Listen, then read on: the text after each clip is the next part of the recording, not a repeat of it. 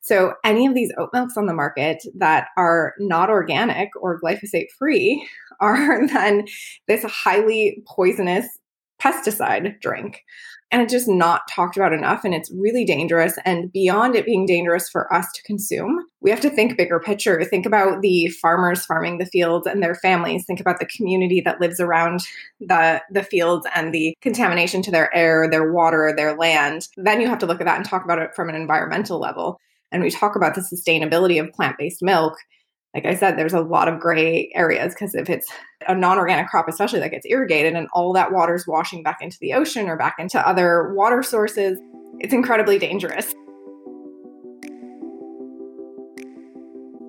Welcome to the Clean Body Podcast. I'm Lauren Kelly, a certified nutrition therapist and soon-to-be specialized holistic cancer coach with a certification in cancer biology from UC Berkeley. I am so grateful that you're here.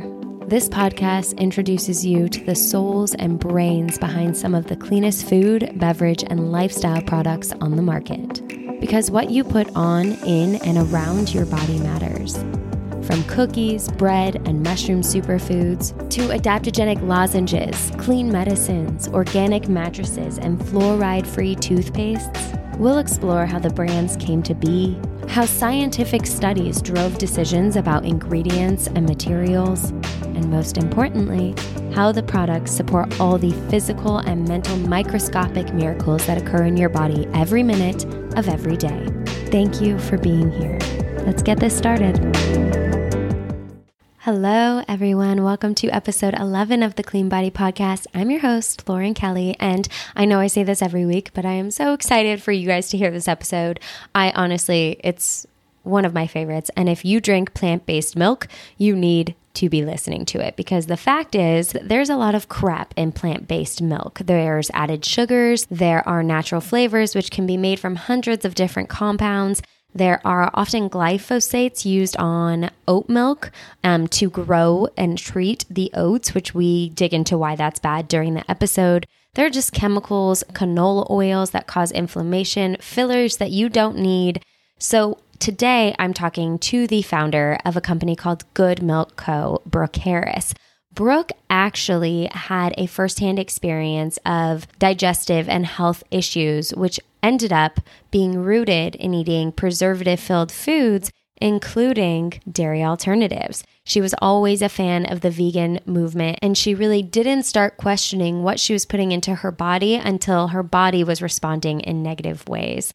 I think it's a really enlightening episode and just really important for everyone because even going to coffee shops, most coffee shops use really processed milks. And every once in a while, sure, it's not that bad. But if you're getting a coffee every single day with oat milk, that's going to build up and it's going to create inflammation in your body that you don't want. So this episode is just packed full with information. If you like it, please review, rate, subscribe. You can learn more about Good Milk at goodmilk.co. That is milk, M-Y-L-K. And that's all the time I'm going to take with this intro. So let's jump into it. Brooke, welcome to the Clean Body Podcast. Thank you so much for having me. Yeah, I'm so excited to have you here. Good Milk is doing a really cool things and multiple things and disrupting the milk industry in a way that nobody else is doing, which I think is so cool and unique. And I'm really excited to get to it because a lot of the listeners and a lot of my followers probably aren't familiar with the brand yet. So it's kind of this big like, hurrah, surprise, meet a really cool brand. Yeah. But before we start talking about Good Milk Co. and everything you currently have and have coming up, I would love to just kind of hear your health journey. I know you've had kind of this personal experience getting into the health and wellness world. Yeah, absolutely. And, my journey is constantly evolving. And I think that that's how it should be. As we evolve and learn more, we can adjust. But it started when I first moved to LA and I was working in the film and TV industry. And, it's just a super hectic, chaotic industry, like most of the industries in LA are, and was just going constantly driving, awake, moving, running errands for my boss. And I was plant-based. I came to LA as a vegan. became a vegetarian when I was a kid at the age of 12. I actually grew up on a dairy farm. My grandparents had a dairy farm, and so I fell in love with animals. And so that's what kind of triggered my plant-based movement at a young age, when no one else in my, even in the county was doing that. But I was living this super hectic, fast-paced lifestyle, plant-based, thought that meant I was healthy and doing the right things, and started to have some really major digestive issues, to the point where I'd have to like pull over on the 405 because I'd have such bad cramps that I couldn't even like hold my body up while I was driving, and would start missing days at work. And it was like, no matter what I ate, if it was, I could eat like a big meal or a small meal, or I could have a smoothie, or I could have something that's harder to digest, no matter what it was, it made me sick. And so spent a year like kind of trying to figure it out on my own, kind of trying to ignore it. Then another year going to all these doctors, trying to figure out what the heck was going on. So it's like, okay, this is serious. This is really impacting my life.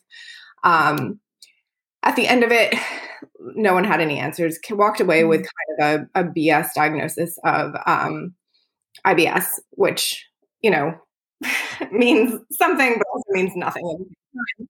And there's no medicine, nothing comes along with that. It's just like, okay, you have to live with this. And that was a real bummer and really unempowering. And, it just made me feel really small and really out of control. I didn't have control over my own life. And so a few days later, I was hiking, and I know you lived in LA, so Runyon Canyon. Very like LA hiking spot. Like this, I don't hike it this way, but a lot of people hike it like dolled up because you see celebs. So in another LA moment, hiking Runyon and talking with a girlfriend about she was going to do a cleanse. And so we were just talking, giving each other advice. And a woman who was in front of us turned around and was like, hey, I just want to stop you girls and let you know you're giving each other really great advice. Like I usually hear some crazy things when it comes to cleansing. Turned out she was a holistic nutritionist. I didn't even know what holistic nutritionists were at the time. She was the first one I'd heard of or met. And so I booked an appointment with her, sat down with her for 45 minutes, and she was like, cool, here's what's going on. You have candida overgrowth, which now a lot of people know what that is. And it was triggered by processed foods, and you need to cut out all the processed foods you're eating. And I was like, no. I think you missed the part where I said I'm plant-based. I'm eating, I'm healthy. And she was like, go home, take a look at the packages of food that you're consuming, and then tell me how you feel about that statement. And so I did. And, no surprise that like the burgers and chicken patties and all those fake things had a bunch of weird ingredients in them. But I was really surprised about my almond milk. I was surprised, one, it's marketed as healthy and good for you, and certainly better for you than dairy. The marketing on the front of the package didn't match what I was seeing on the back of the package. On the nutrition label, the ingredients that I didn't recognize really any of them, other than like almonds obviously were in there. But as a vegan, I knew that almonds and nuts, I would eat them a lot because they had a lot of protein and healthy fats. And when I looked at the nutrition panel, like there was 1 gram of protein in a whole serving of almond milk made no sense to me. And then the fact that it was a liquid and could sit in my cupboard for 2 years at a time. Like, okay, all these things should have been a red flag. But because of the marketing, I just didn't even think to look. I just assumed, like many people do, plant-based just meant better, meant that it was healthier for you. And so I cut out all the processed foods. I Googled how to make homemade almond milk, started making it for myself, and literally within 3 days felt like a new person from cutting out processed plant-based foods.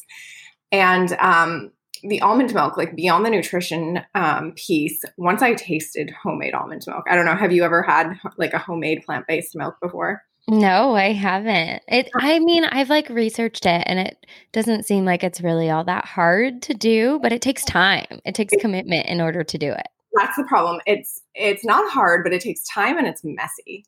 And then it's gone. Like you make it, you've done all this work to make it, and then it's like gone really quickly because it's so delicious.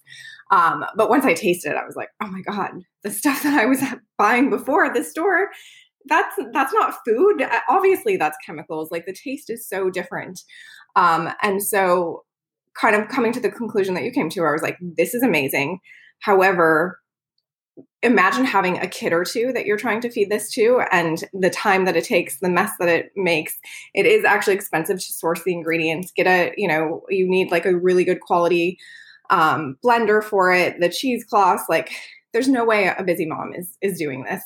So it's like, maybe if I'm having this problem, there's some people in the community that want it. And that's when I started selling at the local farmers market, selling fresh bottles of homemade plant-based milk. Well, so that is like just the beginning of your story, really. I think it's incredible, and you're so right. You said so many things that kind of put a light bulb in my brain for me. First of all, saying when you tried your own fresh almond milk, it tasted so different than when you were getting at the grocery store. I think that is just apparent, like across all categories. And sometimes the all natural or cleanest version actually doesn't taste as good because your brain is used to other chemicals that are being put in the food to tell you it tastes good. But I think that's such a great point. And especially, about people not having the time necessarily to be making these products. And, that's why I love what Good Milk is doing. And what a lot of the companies I'm interviewing on this podcast are doing is they're making health more accessible, which health should be accessible for everybody. But you started selling at the farmers market, and I know then you wanted to scale. And this is kind of where your story takes an interesting turn, because you're no longer selling like cold milk in a bottle. You're selling this frozen. I'm going to let you explain it because I don't want to explain it incorrectly. But tell me about that next journey and wanting to scale Good Milk Co. and the products that you have and the adventure you had to go on to figure out how to do it. Oh, it's still an adventure, trust me. Every day.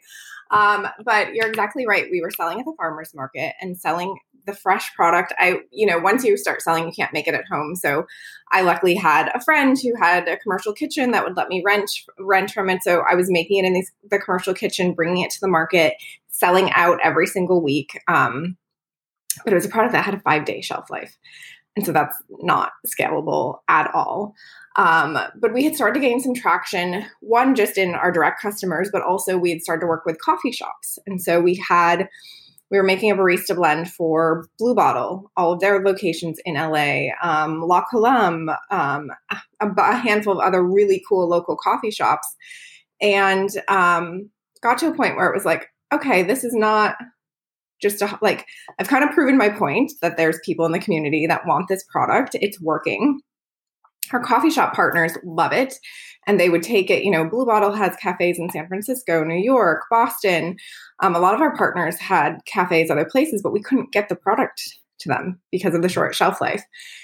And so that's when I was like, okay, this is the moment where you either, I'm either hustling at the farmer's market every single weekend and just making enough money to scrape by. And that's like as big as we go, or we take the next step and figure out how to scale this thing. And, my ambitions, once I started seeing how the community reacted, it was almost like this, just pouring fuel on the fire of my passion of wanting to help people and empower them, because of my journey. And it was like, okay, if I can see this reaction on my customers, my local community, which, by the way, LA probably isn't the most in need community of a product like this, right? There's places that just don't have, there's juice shops in LA where you can go buy fresh milk if you wanted to. It's a great place to start, but there's communities that need a product like this way more than the LA community. And so that's where I kind of got the itch to be like, man, if I could service a much bigger community and solve these problems for way more people. And my family that's, in the middle of nowhere in New York State, if they could walk into their grocery store and buy this off the shelves, and have this as an option, how amazing would that be? And so the problem, big, I love it. The problem was, though, I didn't want to compromise the liquid. So if you go to the store and buy any of the alt milks in the store, they are 99% of them have additives, preservatives, binders, gums, fillers, chemicals to, one, make them shelf stable, make them a cheaper product, make them kind of what you touched on earlier, taste a certain way on people's palates. But a lot of it comes down to needing to extend the shelf life. And I knew there was no way I was going to go that route. I wasn't going to put out a product that I wouldn't consume myself, and I wasn't touching that stuff. So it's like, okay, what are the options to extend the shelf life and not compromise the liquid? I started to look into freezing, and I was like, okay, that's potentially possible. And then that led me down the rabbit hole of blast freezing or flash freezing. And that's something they do a lot with ice cream or baked goods. Never done with alternative milk before, but as I started to read about it, I was like, okay, cool. It like literally freezes. It's incredibly low temperature, so it freezes really quickly, which means it doesn't impact the nutritional value, and it doesn't add any ice crystals, because what we didn't want was the product to be diluted or taste different at the end. And freezing is, nature's oldest preservative. It's been around long before chemical preservatives were. So it made sense in my head. I was really lucky that I had a girlfriend at the time who owned an coconut ice cream shop in Venice.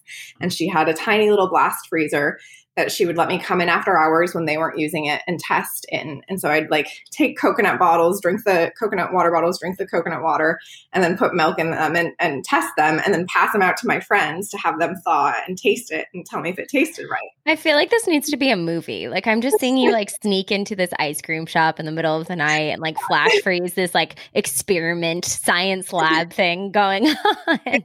You just do what you have to do. And like, lucky for me, I was able to test the idea before, because blast freezers start at like $20,000. So it's not like I could be like, cool, let me buy some equipment and see if this idea works and then launch it. Like it was all kind of a guess, and we didn't know the packaging. I knew that I didn't want to do, so Tetra Paks is what like all the, like the boxes that alt milk comes in, most of them. And I knew that I didn't want to do those because they're, they make a lot of claims, but they're not really recyclable here in the US. They have to be recycled in a really special way. Some facilities take them, but then China buys them from them, and then they get shipped across the overseas to China. And then a lot of times they don't buy them and they just end up going into the landfill. I was like, that's not really in line. And so I didn't even know the packaging we were going to use. I just knew this freezing thing works. In theory, and in testing, I talked to some of the coffee shops and had them test it too, and had them steam it and, play with it in the behind the bar and see how it worked. And they were like, yeah, this seems to work. And that's when I was like, okay, this is what I'm putting my money on. And I went out and raised funds for the first time from investors on this idea with this, packaging that I had in mind, but had no idea if it was going to work, because you have to order 10,000 units from China in order to test it. So it was like, looking back in the moment, it all made sense. And I had no doubt that it was going to work. But looking back, I'm kind of like, holy shit. Like, I actually had no reason to believe this was fully going to work. I had no proof. It was all just kind of these ideas, and we raised and were able to buy the blast freezer, we're able to buy the packaging, and launched our first frozen products in June of 2018. Now, when you're saying we, I'm just imagining a party of one. So who is this we that you keep saying? It's something founders say to make themselves feel better a lot of time. But I do have a team, and some of my original team members from that time are still with me. So, my husband's very much involved in the company now. And even then he had to be to like help pick up the slack a little bit. So and I will be honest, when I took this idea to my team, they thought I was crazy. They were like, there has to be another way besides frozen almond milk.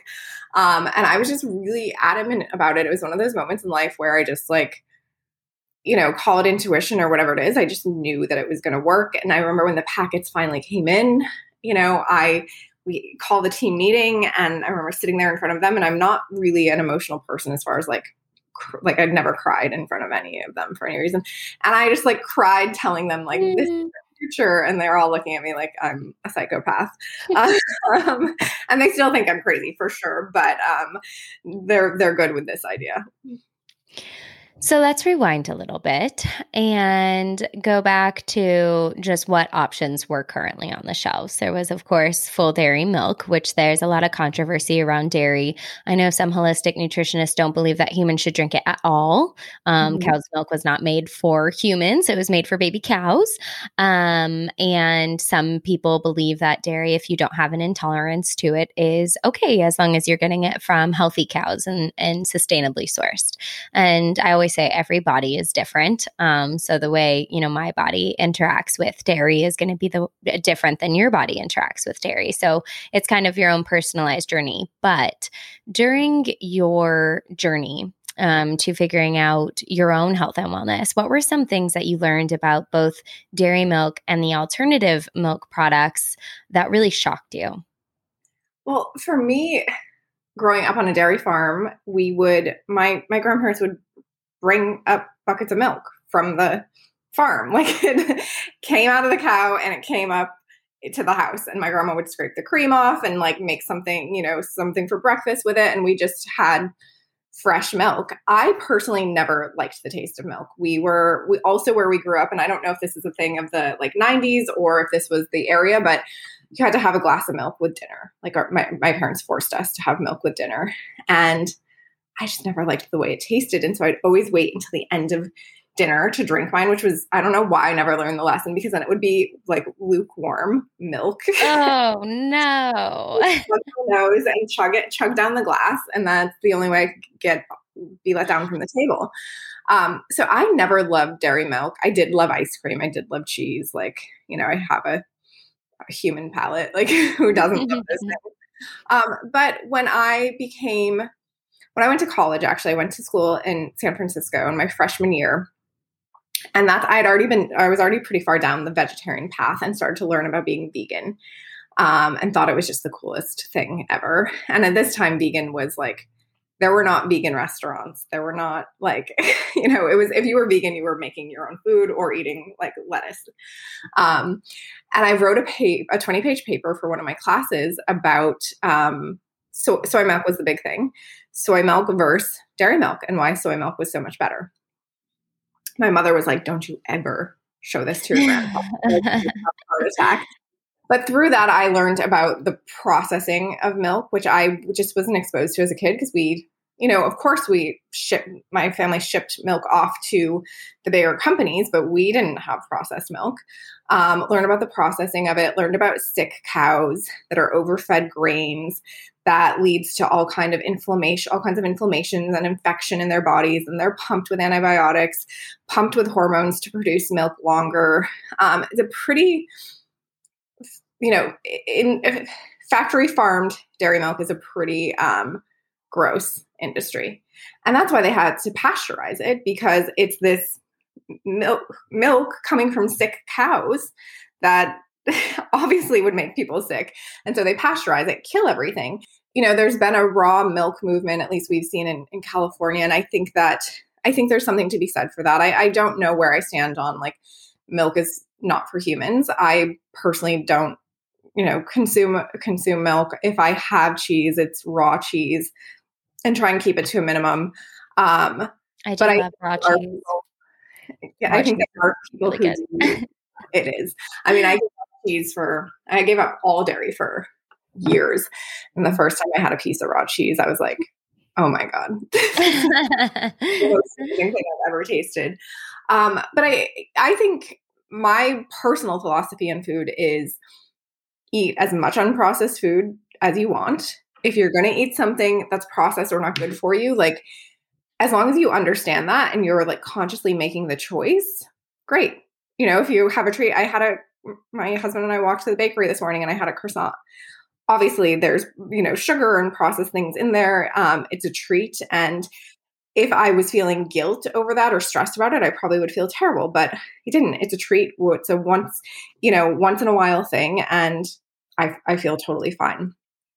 So I think we try and make these hard and fast rules with food, and we need to be a little bit gentler on ourselves.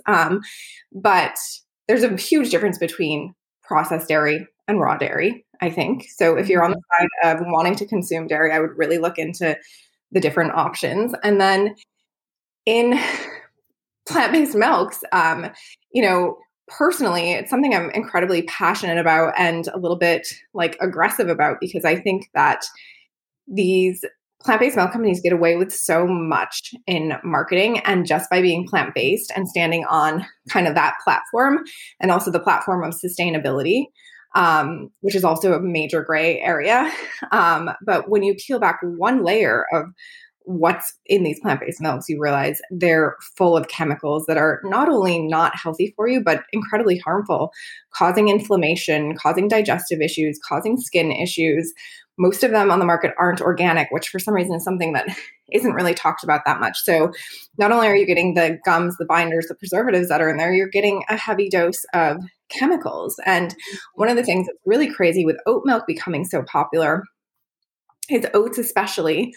So glyphosates are used in it's a pesticide that's used on most crops, but with oats, it's used in growing the crop, and then it's used right before they harvest it. They spray another thick layer of glyphosates on the field to kill the oats and dry them out faster, to kill them, dry them faster so that they can take them to harvest faster. So literally days before you're getting oats that are going to be made into a concentrated oat milk, they're covered in glyphosates. So any of these oat milks on the market that are not organic or glyphosate free are then this highly poisonous pesticide drink. And it's just not talked about enough. And it's really dangerous. And beyond it being dangerous for us to consume, we have to think bigger picture. Think about the farmers farming the fields and their families. Think about the community that lives around the fields and the contamination to their air, their water, their land. And so when you talk about, then you have to look at that and talk about it from an environmental level. And we talk about the sustainability of plant-based milk.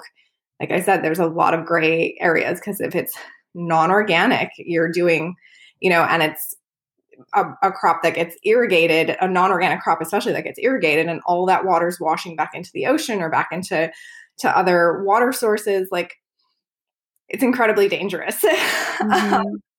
So I'm so grateful that there's been this huge movement to plant-based dairy, but I think that we need to be smarter. It's a category that we really need to be educated on and understand the facts, because it's not like it's a soda, like a healthier soda or healthier snack that you're having once in a while. It's a staple in most people's homes, especially if you have kids who are having cereal or smoothies, or you're having a coffee every morning with it. It's something you're consuming daily. For me, in a plant-based household, we go through a quart every 2 days. Like that's a lot of product. And for something that could be contaminated with, carcinogens and inflammatory ingredients, like that's actually very dangerous to your health. Yeah, I do want to just pause there for a second and talk about those pesticides a little bit, because people can buy organic produce, fruits and vegetables, and think that they're not really getting pesticides in their diet. But like you said, like growing oats, it's used in actually growing the oats and processing them and getting them ready faster to be put up on a shelf. And I think it's important to point out why pesticides. I've gotten a lot of questions from friends and from clients like, is organic really that much better? So the flip side of that question is, are pesticides really that bad? And I think it's important to highlight, even just for a moment, that pesticides, what they do when you consume them, they cause a hormonal imbalance. So pesticides can actually mimic certain hormones and bind to your receptors so that your normal hormone function can't be happening. And that happens primarily with thyroid, which is, directly correlated with energy levels and weight loss or weight gain, even your cognitive function, your adrenal glands, which is extremely important hormone production for managing your mood, your energy levels, the way you can deal and handle stress, something I haven't been good at this week. And 3, your reproductive hormones, estrogen, progesterone, testosterone. Pesticides have been shown to decrease the count and the quality of sperm in men. And progesterone is incredibly important for anti-inflammatory compounds, and the estrogen protects the actual structure of the brain. And so it's been shown that like estrogen deficiency has an impact on Alzheimer's later in life. And so when you're filling your body unknowingly to you with pesticides on a daily basis, your body can excrete, some chemical compounds here and there when you have a treat. But if you're doing it every day, time and time again, at every single meal, all of that is going to build up and it's going to cause a lot of hormonal imbalance in your body. Absolutely. And I love it when people are like, are they really that bad? And it's like, if you could avoid something that could potentially cause cancer or cause illness to you, why wouldn't you just avoid it? Okay, this is safe in small doses, but in larger doses, it would cause cancer. Like, cool, I'll just stay away from that altogether.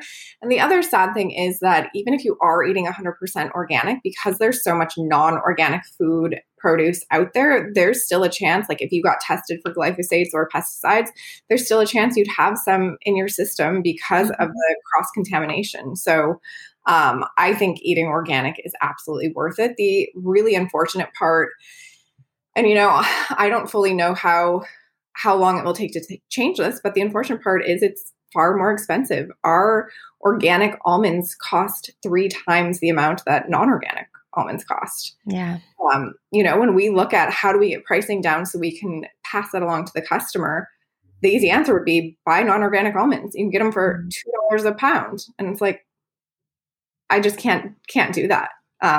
Especially knowing that we're putting a concentrated amount in our milks. And it's like, well, you wouldn't drink it. So you want to. Exactly. So I think the topic of organic is incredibly important. I know it's like it kind of had its light a few years ago, and then it's been a little bit less of a conversation lately. But and a lot of reasons that people are doing plant-based is because they care about the environment. So if you don't care about how it's impacting your health, you don't care about how it's impacting the farmer's health, like non-organic foods have a massive detrimental impact on the environment.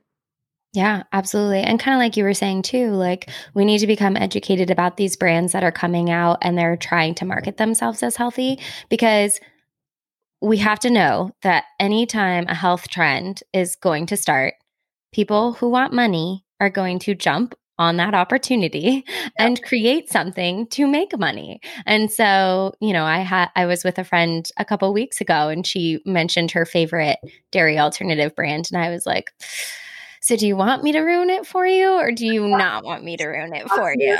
In my life, I'm always like, okay, you're going to either love me or hate me after this conversation. Yeah. And it's even hard going to coffee shops, and you're trying to pick a milk. And I'm like, well, what kind of oat milk do you use? What's the brand? Can I see the box? And my husband's like, oh dear God, just get black. Just get black coffee. And I'm like, okay. Yeah.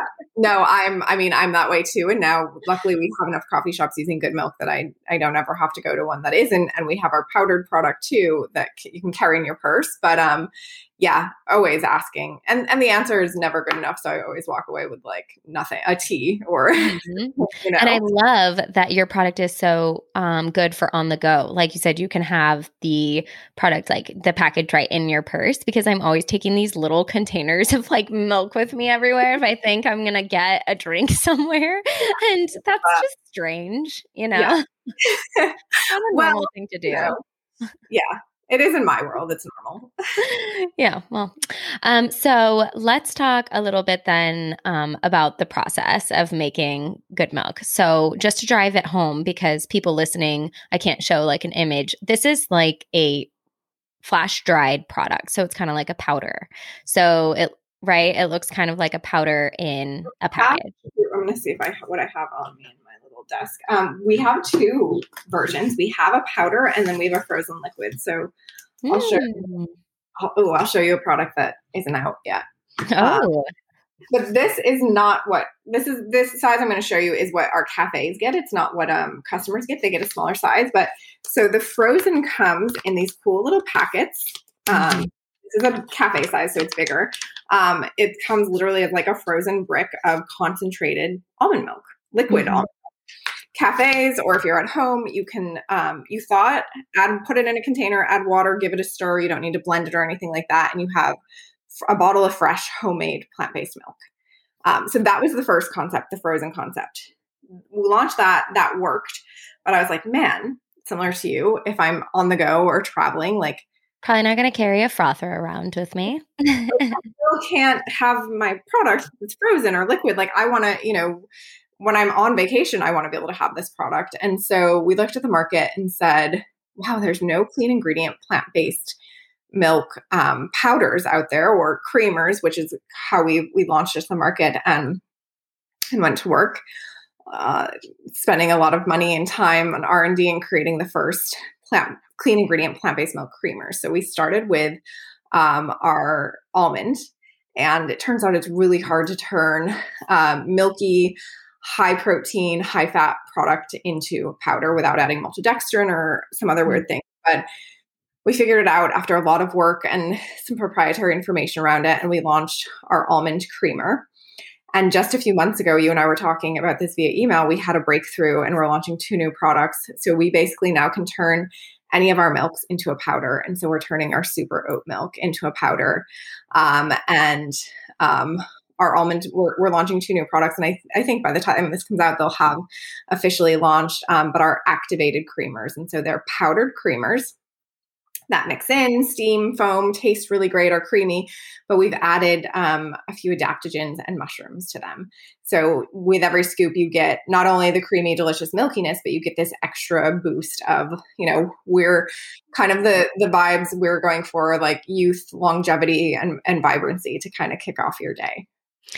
So you are not the first brand I've talked to you about adaptogens, because adaptogens are just getting so hot right now, and I think for very valid reasons. But I'm curious what adaptogens and mushrooms you're specifically focusing on so that you can create those vibes you just listed. Yeah. Huge fan of adaptogens. I've been using them before they were cool. Like I always love this idea of like maximizing the nutrient density of everything you were consuming. And so remember back in the day, trying to explain chaga to people. And now it's like my mom knows what chaga is, which is great.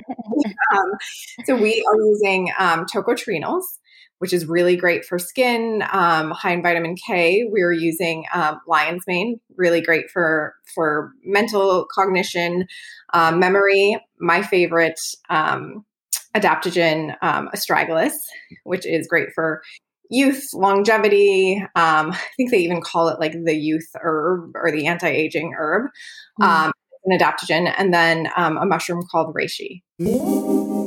Real quick break here. If you want to learn more about adaptogens, as I mentioned, we have done a number of episodes where we dig quite deep into the science and powers of adaptogens.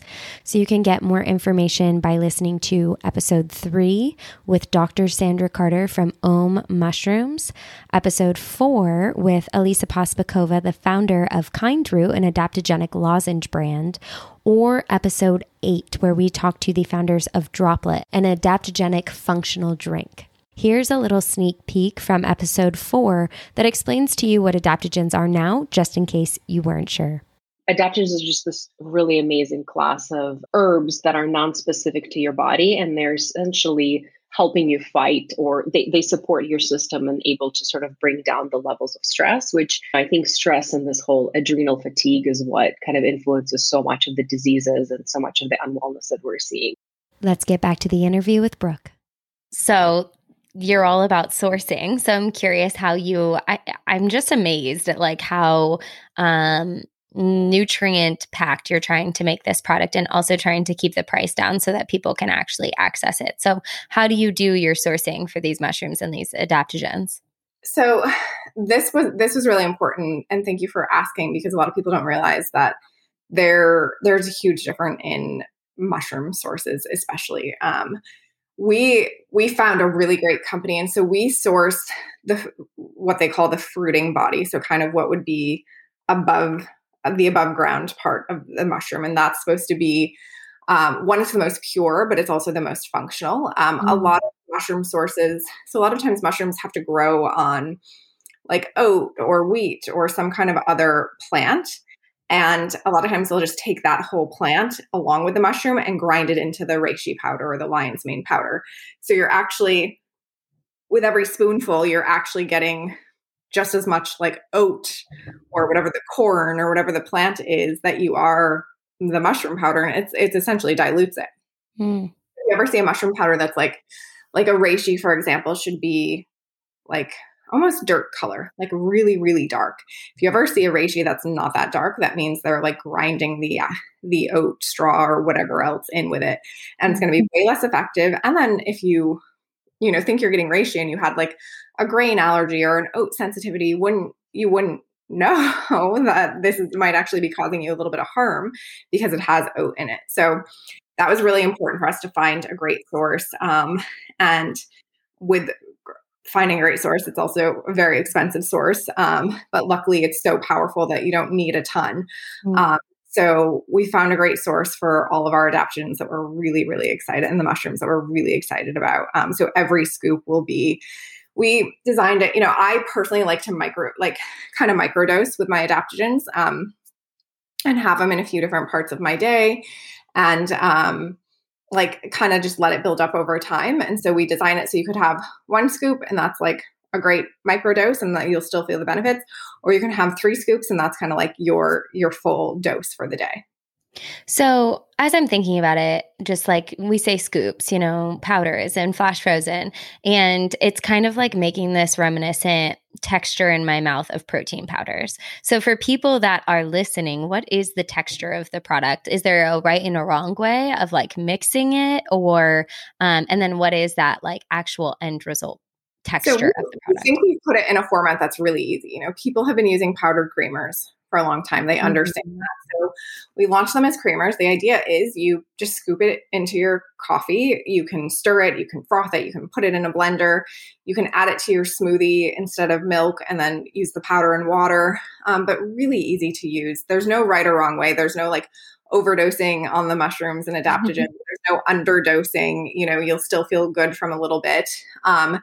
And these are powdered milk creamers. So they're creamy. They don't have a chalkiness like protein powder does, because we don't add any, pea protein or any other weird stuff. It's literally our milks just dried into a powder. I don't know if you can do this, but I'm going to throw a tough question at you. If you had to give a ratio of like the nutrient profile of Good Milk Co. versus I hope they don't sue me, but like nut pods, what would you say is the difference between the nutrient profile of your product versus other conventional popular products at the grocery store? Yeah. So I would say there's a layer that's really confusing in food, and that's the processing layer. And there's nothing on the label that tells you how it was processed. So similar to what we were talking about with dairy, plant-based milks get the fact that they use very few real food ingredients. So we use 6 times the real food ingredients, which is an easy way to kind of tell the difference. If you look at any other brand of almond milk, you'll see there's 1 gram of protein, where ours has 6 grams of protein. So you have to imagine they're not using that many almonds. 3 almonds per cup. Wow. Yes. So that one alone, it is very different. But then, as we talked about with dairy, the processing any of the actual nutrients in there kills them. And a lot of these milks are fortifying, but there's a whole rabbit hole we could go down with fortified vitamins and how your body responds to them. So I would say, if you like nut pods because it's creamy and you like the taste, great. If you like something like nut pods because you think you're getting a bunch of nutrients and you're doing something healthy for yourself, that's not the case. And that's where the processing of what we do became really important to me, because I wanted the end product to actually be something that could have a positive impact on your health. So would something like Good Milk Co. be considered processed? It's like minimally processed. I'm always curious about this. Like last night, I did a grocery store haul, and it would look like I have so much packaged processed food in my cabinet right now. But if you look at the ingredient label, it's all like whole foods. There's no. Yeah. So I've been thinking like, all right, well, then is this considered processed, or on a scale of 1 to 10, 10 being like the most processed thing you can find? Where are we at here? Really great question. And we did. We did a blog article. We definitely posted on social media recently, but there's a couple of different levels. So there's like raw foods, which are, you go and you grab the apple. That's obviously a raw, completely unprocessed food. It was picked from the tree then you're grabbing it and eating it as is.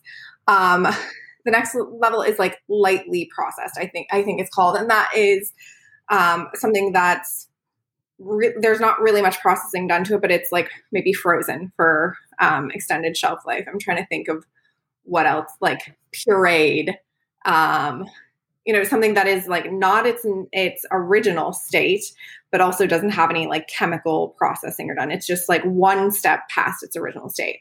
Another one I've been seeing a lot of is like strawberry essence instead of strawberry flavor.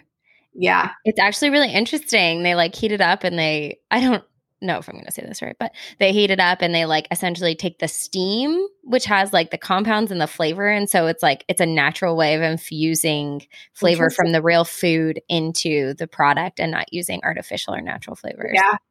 Well, so let me finish the processing and then we can go on to artificial. So, lightly or barely processed is kind of where our products fit in. Then there's processed foods, which, there's like some kind of chemical in there, some kind of it broken down in some kind of chemical way, or something that like you wouldn't be able to do at your house, with your own equipment. And then there's ultra processed foods, which are the most dangerous. And it's actually what most plant-based milks fall into. They're highly processed fats, highly processed added sugars. The base itself is highly processed, and then have a bunch of chemicals in them. So there's a few different levels, and just because it comes in a package doesn't mean it's necessarily a processed food, but it would be altered from its original state in some way. But, you can use common sense. If it's frozen berries, okay, cool. You can make sense of how it got to that state. Mm-hmm. Versus some other things like a liquid sitting on a shelf, not being refrigerated. You probably have no idea why or how that works. Yeah. And actually those flash frozen organic berries are usually better for you than the fresh berries because they get transported, and the ones that are fresh, they heat up, they cool down. It changes the actual nutritional profile of the berry. Well, and the frozen ones, they can pick them right when they're ripe versus pre-picking them and then letting them ripen off the vine. So they get more nutrients from the tree or the vine, and then are frozen right away. So yeah, you're absolutely right. So what is the label then for Good Milk Co.? That's a good question. So out in the world, I guess it would be lightly processed. It would be that first step. Because we are turning nuts into a milk and freezing it. But the process we're doing is exactly the same that you would do at home. We just do it on a much scale to make homemade milk. We use the word homemade a lot because I think that's the easiest translation. Like, hey, if you've made homemade milk, watched a video on it, that's what we do. We just have much, much bigger equipment, and then we freeze it real quick so that we can get it to you in that state. That's great. And I would absolutely drink almond milk that I make by myself at my house because I trust what's going into it. And so I can trust that product as well because it's following those same practices and probably doing it a lot better than I could do it. So yes, it's, as easy as it is, we hear a lot of stories like I just couldn't get it right or couldn't do it. And so we're happy to be a simple solution to that. You mentioned your blog, and I did check out your blog, and you guys had some great articles. Two that really caught my mind were, of course, around the natural flavors. Are natural flavors actually good for you? I don't think that was the actual title, but, around there. And then there was one on dipotassium phosphate. You had an article about that. So I wonder if you could just give us like a high level.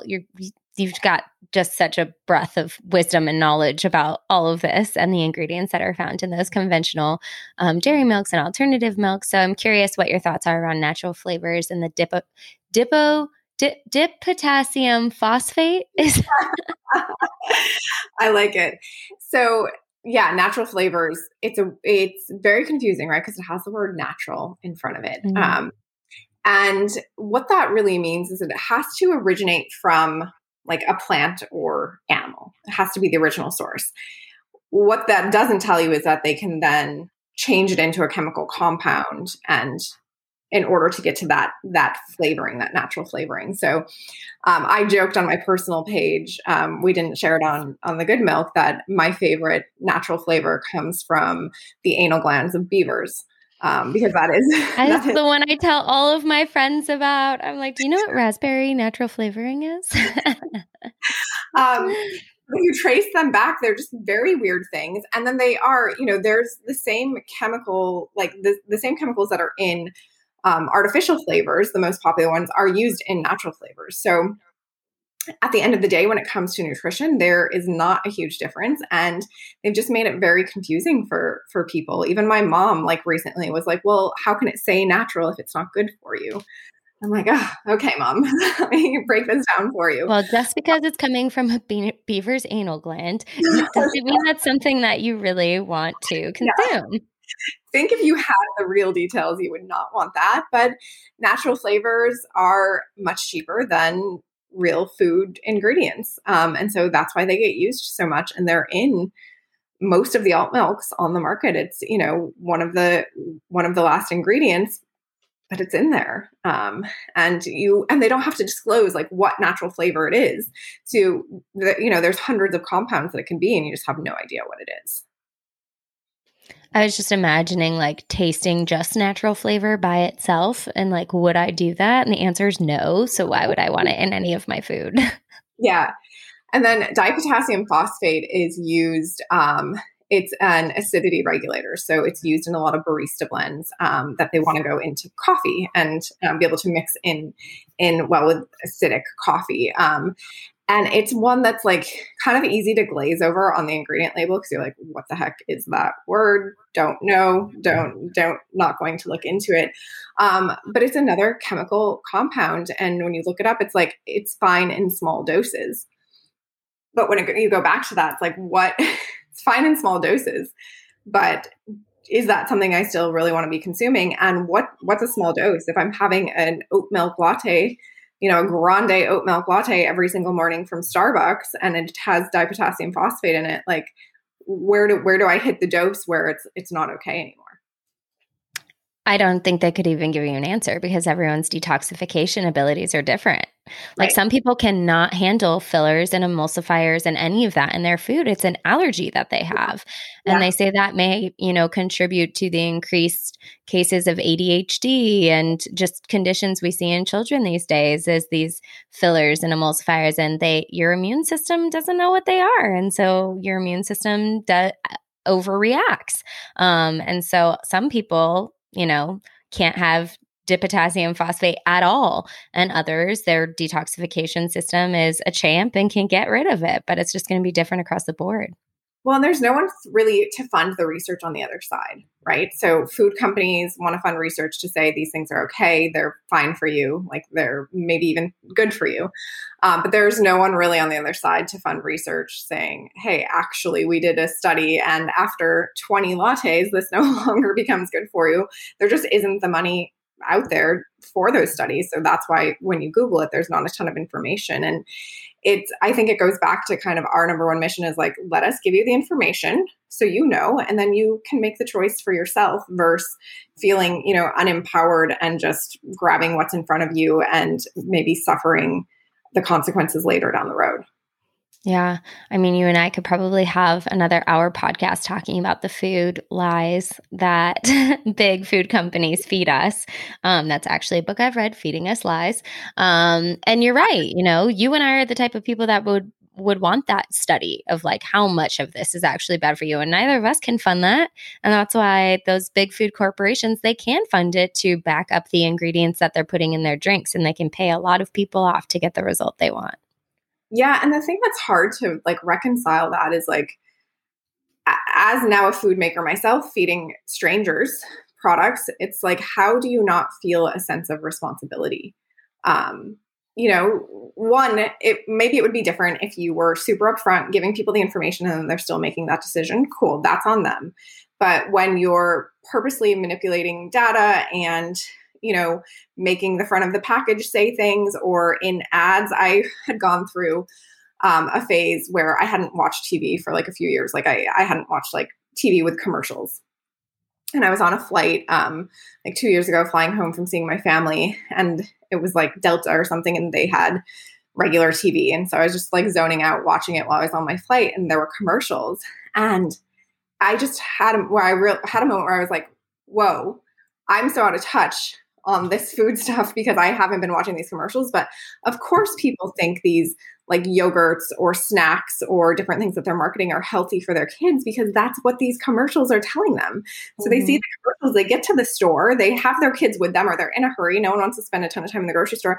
They're not flipping over the package to look at it or taking the time to think. It's like, cool, I saw in that commercial that this has vitamin C in it, so it's good for my kids. Let me stock up on it. And it's like, it's so confusing to be a consumer. And when you're that person in the food company making those decisions, it's just like, and you know, when you're making these foods, you know what they do, what they are.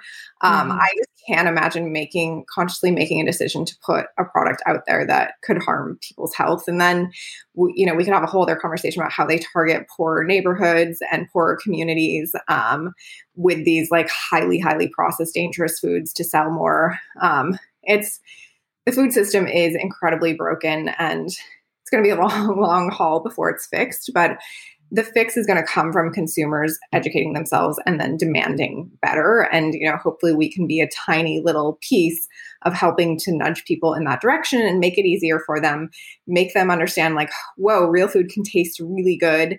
It can actually improve my life. And, there's something to this.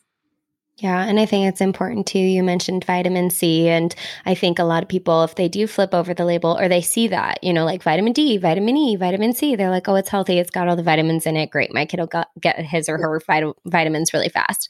But it's not a food source vitamin. It's like ascorbic acid. And so those types of,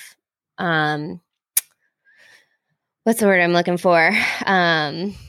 Fortified vitamins in your food, they react differently in your body than actual vitamins that you're receiving from a whole food source like an orange. The vitamin C in an orange is going to be different than ascorbic acid in a cereal. Yeah, well, and most of those foods too, the first or second ingredient is like cane sugar. Which just like ruins it. Just it's already terrible. Just throw it out. Exactly. Before we get to the quick hit questions and kind of wrap this up about how people can get their hands on Good Milk Co. and all the products you have coming out, I did also just want to hit on Sprouted nuts and seeds, because I saw on your website that you do Sprouted, and that is so crucially important for a lot of people to understand why Sprouted nuts and seeds are easier for your body to digest and just a better practice. So why is that important for your business? Yeah, thank you for asking. That's such an underrated topic. And like, I can't wait to the day where it is a bit more in the forefront. But for us, it was really important. One, for me, coming from having digestive issues, I wanted products that were really easy to digest. We actually hear people say all the time, like, oh, I'm allergic to almonds. And then they have our almond milk and they're like, oh, actually, like, I'm not having an allergic reaction to this. And it's because they're soaked in Sprouted. But, imagine the way that I like to describe it is, imagine taking a nut or seed. When you soak and sprout it, you're literally like releasing the energy that for it to start growing into a tree. So imagine taking a tiny little almond and you're soaking and sprouting it, and you get a little tail that would be the start of a freaking tree, an almond tree. So it's a whole different nutrient profile, but the energy of that food is incredibly different because that almond's preparing itself to grow into a massive, super strong almond producing tree, which I think is like the coolest and simplest way to look at it. You can say like it's more nutrient dense, it's better for digestion, but like you're literally eating something that is prepping to grow into a massive, strong, beautiful tree. And that's way better than pasteurized or roasted almond that's essentially dead. Mm-hmm. Well, roasted almonds also, it drives me freaking nuts when I'm looking for trail mix, because if you turn it around, they're just like covered in refined vegetable oils and you're like, ugh. So you want to know the other hard thing about trail mix or buying nuts out of the store is there are no rules around labeling the word raw. So you actually, so we source all of our almonds from Italy because you cannot buy raw California almonds. The California Board of Almonds has banned farmers from selling raw almonds. So if you go to any store, but specifically one that I hear a lot is, Trader Joe's sells those bags of raw almonds, not raw. How can they put that on the label? How is that allowed? There's no rules around it. I had someone from the health department tell me that to my face years ago.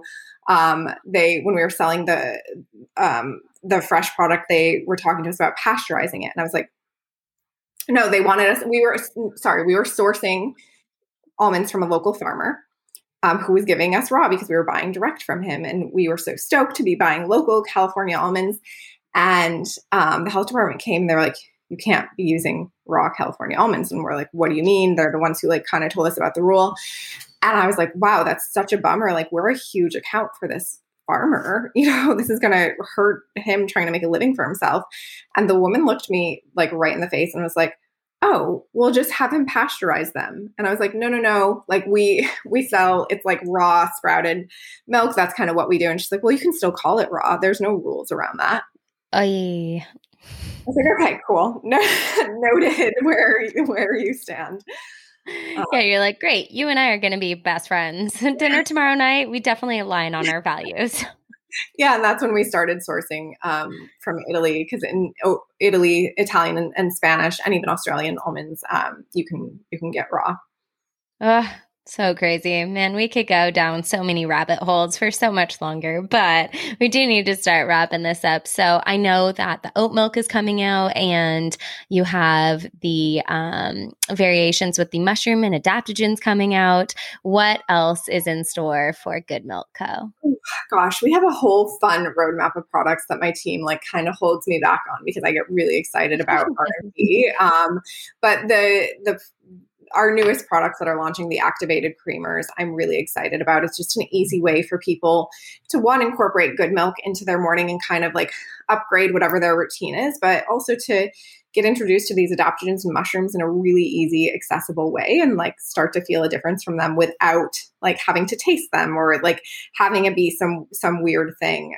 So that product, those two products, the Super Oat activated creamer and the almond activated creamer, I'm really excited about. I am too. I'm going to order a ton of Good Milk Co. as soon as we get off this call.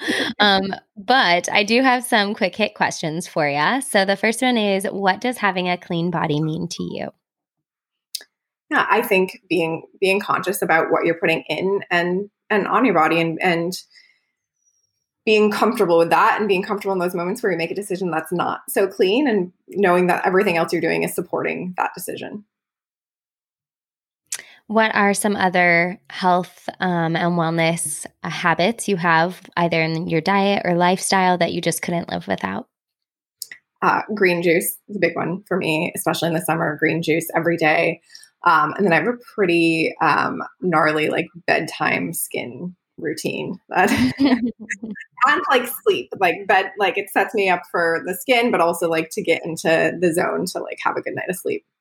Oh, sleep is so important. I love sleep so much. I could sleep probably right now. And last quick hit question for you. What other brands are you loving? Yes. There's just, it's such a fun time to be a founder in food because there's so many cool brands up and coming. And I'm like a big one for not wanting to compromise like the taste and experience.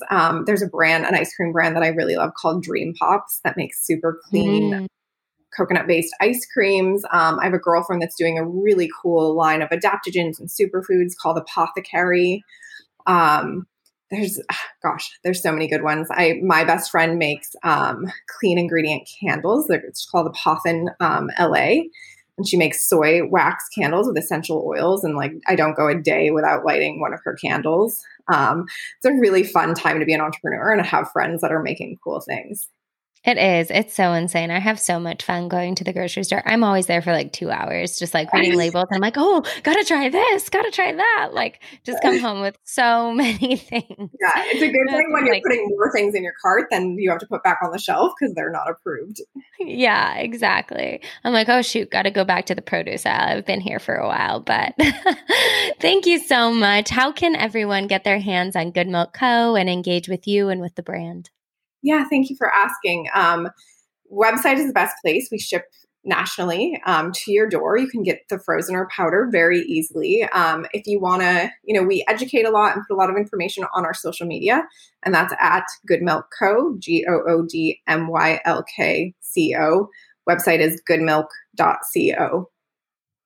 Awesome. I will put all those links in the show notes to the website, the products, the social media, pretty much everything we've talked about in this episode. But I so appreciate you, and you are such a pioneer and a badass woman. So thank you for doing what you're doing. And I can't wait to see Good Milk explode. I just think 10 years from now, everyone's going to be using these 6 times healthier powdered milk alternatives. And I'm very excited for it.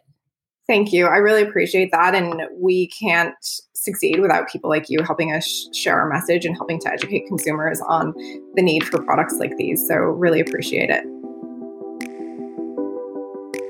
Hi again. I hope you enjoyed that interview. As a reminder, this podcast is for educational purposes only. It is not a substitute for professional care from a doctor or otherwise qualified health professional. This podcast is provided on the understanding that it is not a replacement for medical or other health-related services.